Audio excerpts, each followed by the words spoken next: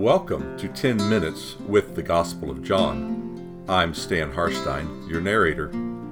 I truly appreciate your willingness to set aside your daily distractions for the next 10 minutes so you can invest in your own spiritual life. If you have a comment on this DevoCast, please contact me using the email link located at the bottom of the website page. It's time now for today's episode. Episode 9, Children of God. But whoever receives the word grants them the ability to become children of God. This is given to those who believe in the name of the word, children born not of blood, nor of the will of a person, nor by the will of a man, rather born of God. John 1:12-13. Becoming a child of God, or rather joining with others as children of God, represents a remarkable, distinctive event. This birthing process has nothing to do with human birth, but focuses entirely on God. Because the term children appears rarely in this gospel, it is more profitable to focus on the repercussions of this event rather than on these three appearances. The origin of children of God. Children of God are unique because their origin rests in God. God is the author and originator of their existence. This reality is repeated frequently in Jesus' encounters with others.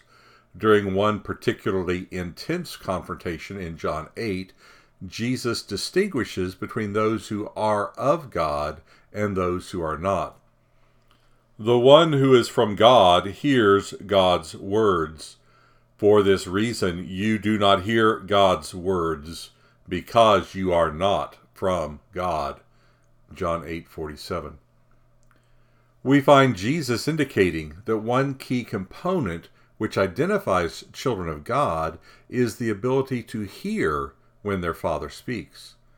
But hearing God speak is one thing. Knowing the speaker is God is quite another. Jesus clarifies this distinction. Jesus said to them, "If God were your Father, then you would love me, for I have come forth from God himself. Indeed, I did not represent myself, but God sent me. You do not recognize what I am saying, because you are unable even to hear my word." John 8:42-43. Children of God will hear the message of God's representative, Jesus, and will also love God. Children of God originate with God, and their response to God demonstrates this reality. Relationship of children of God with Jesus. Since God exists as Father to the children of God and as Father to the Son of God, then the children of God and the Son of God share this same Father. The Gospel of John clearly indicates that in order for these children to understand God, they are dependent on the Son. No one has seen God at any time. The one uniquely God, who was at the breast of the Father, that one has explained God. John 1:18. Indeed, not only does Jesus explain who God is for the benefit of humanity, Jesus also dispenses to humanity all that God possesses. For the one whom God sent speaks God's words. For God gives the Spirit without limit. The Father loves the Son and has placed everything into his hand. John 3:34-35. As the children of God find their identity in God and learn this identity from Jesus, they must continue learning how to hear the words of Jesus, the Word at the beginning with God. The imagery Jesus uses of the Good Shepherd captures this reality. The porter opens the door for the shepherd, and his sheep hear his voice as he calls his own sheep by name and leads them out the doorway. John 10:3. During the last evening Jesus spent with his disciples, he makes a similar statement describing the relationship of these children to both Jesus the Son and God the Father.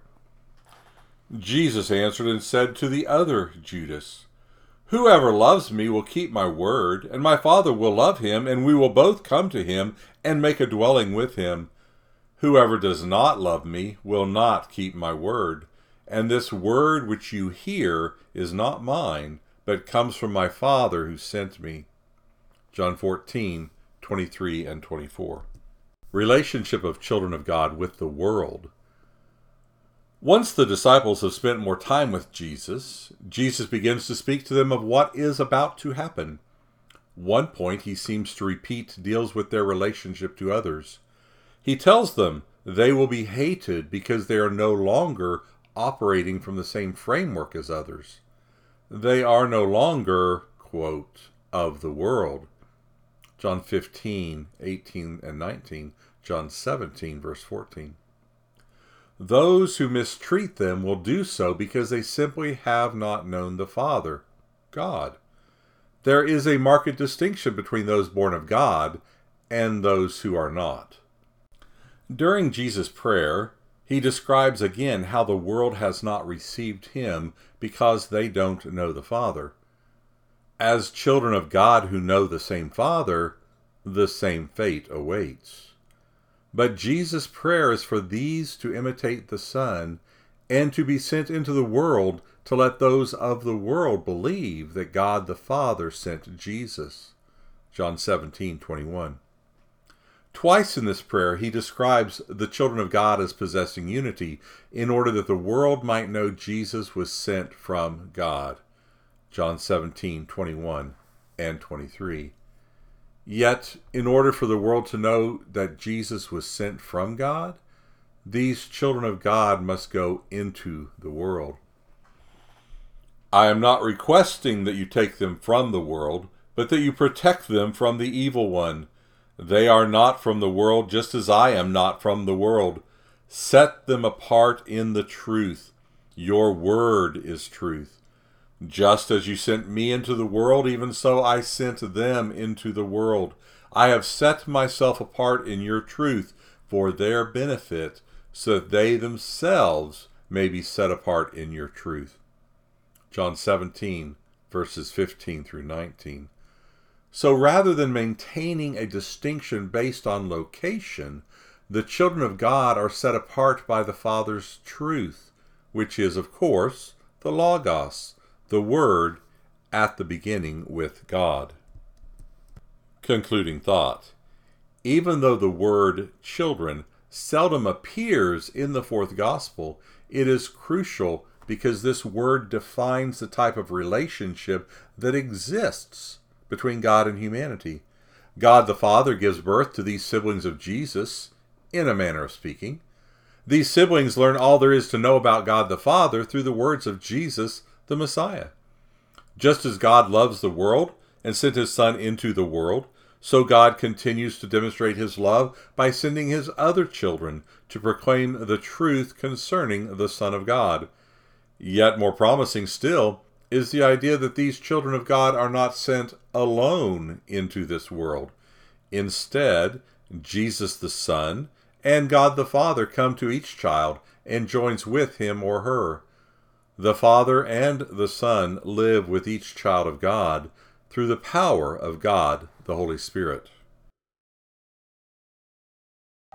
I do hope you will invest additional time to write down any insights or questions that came to you during this 10-minute audio journey together. After all, a short pencil is better than a long memory. This DevoCast is composed and narrated by Stan Harstein. All rights reserved.